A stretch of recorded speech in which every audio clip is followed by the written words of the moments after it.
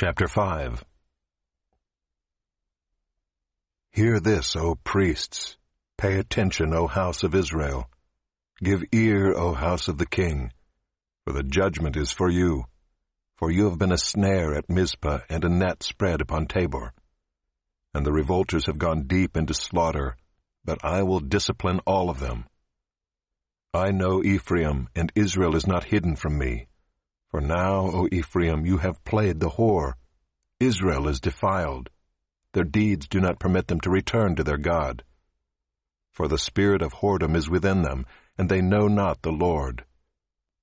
The pride of Israel testifies to his face. Israel and Ephraim shall stumble in his guilt. Judah also shall stumble with them. With their flocks and herds they shall go to seek the Lord, but they will not find him. He has withdrawn from them. They have dealt faithlessly with the Lord, for they have borne alien children. Now the new moon shall devour them with their fields.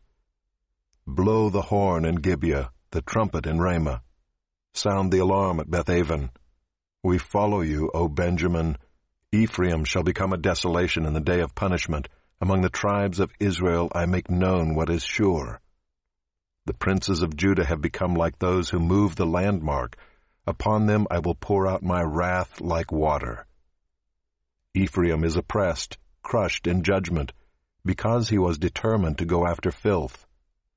But I am like a moth to Ephraim, and like dry rot to the house of Judah.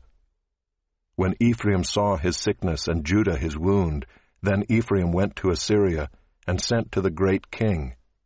But he is not able to cure you or heal your wound. For I will be like a lion to Ephraim, and like a young lion to the house of Judah. I, even I, will tear and go away. I will carry off, and no one shall rescue. I will return again to my place, until they acknowledge their guilt and seek my face, and in their distress earnestly seek me.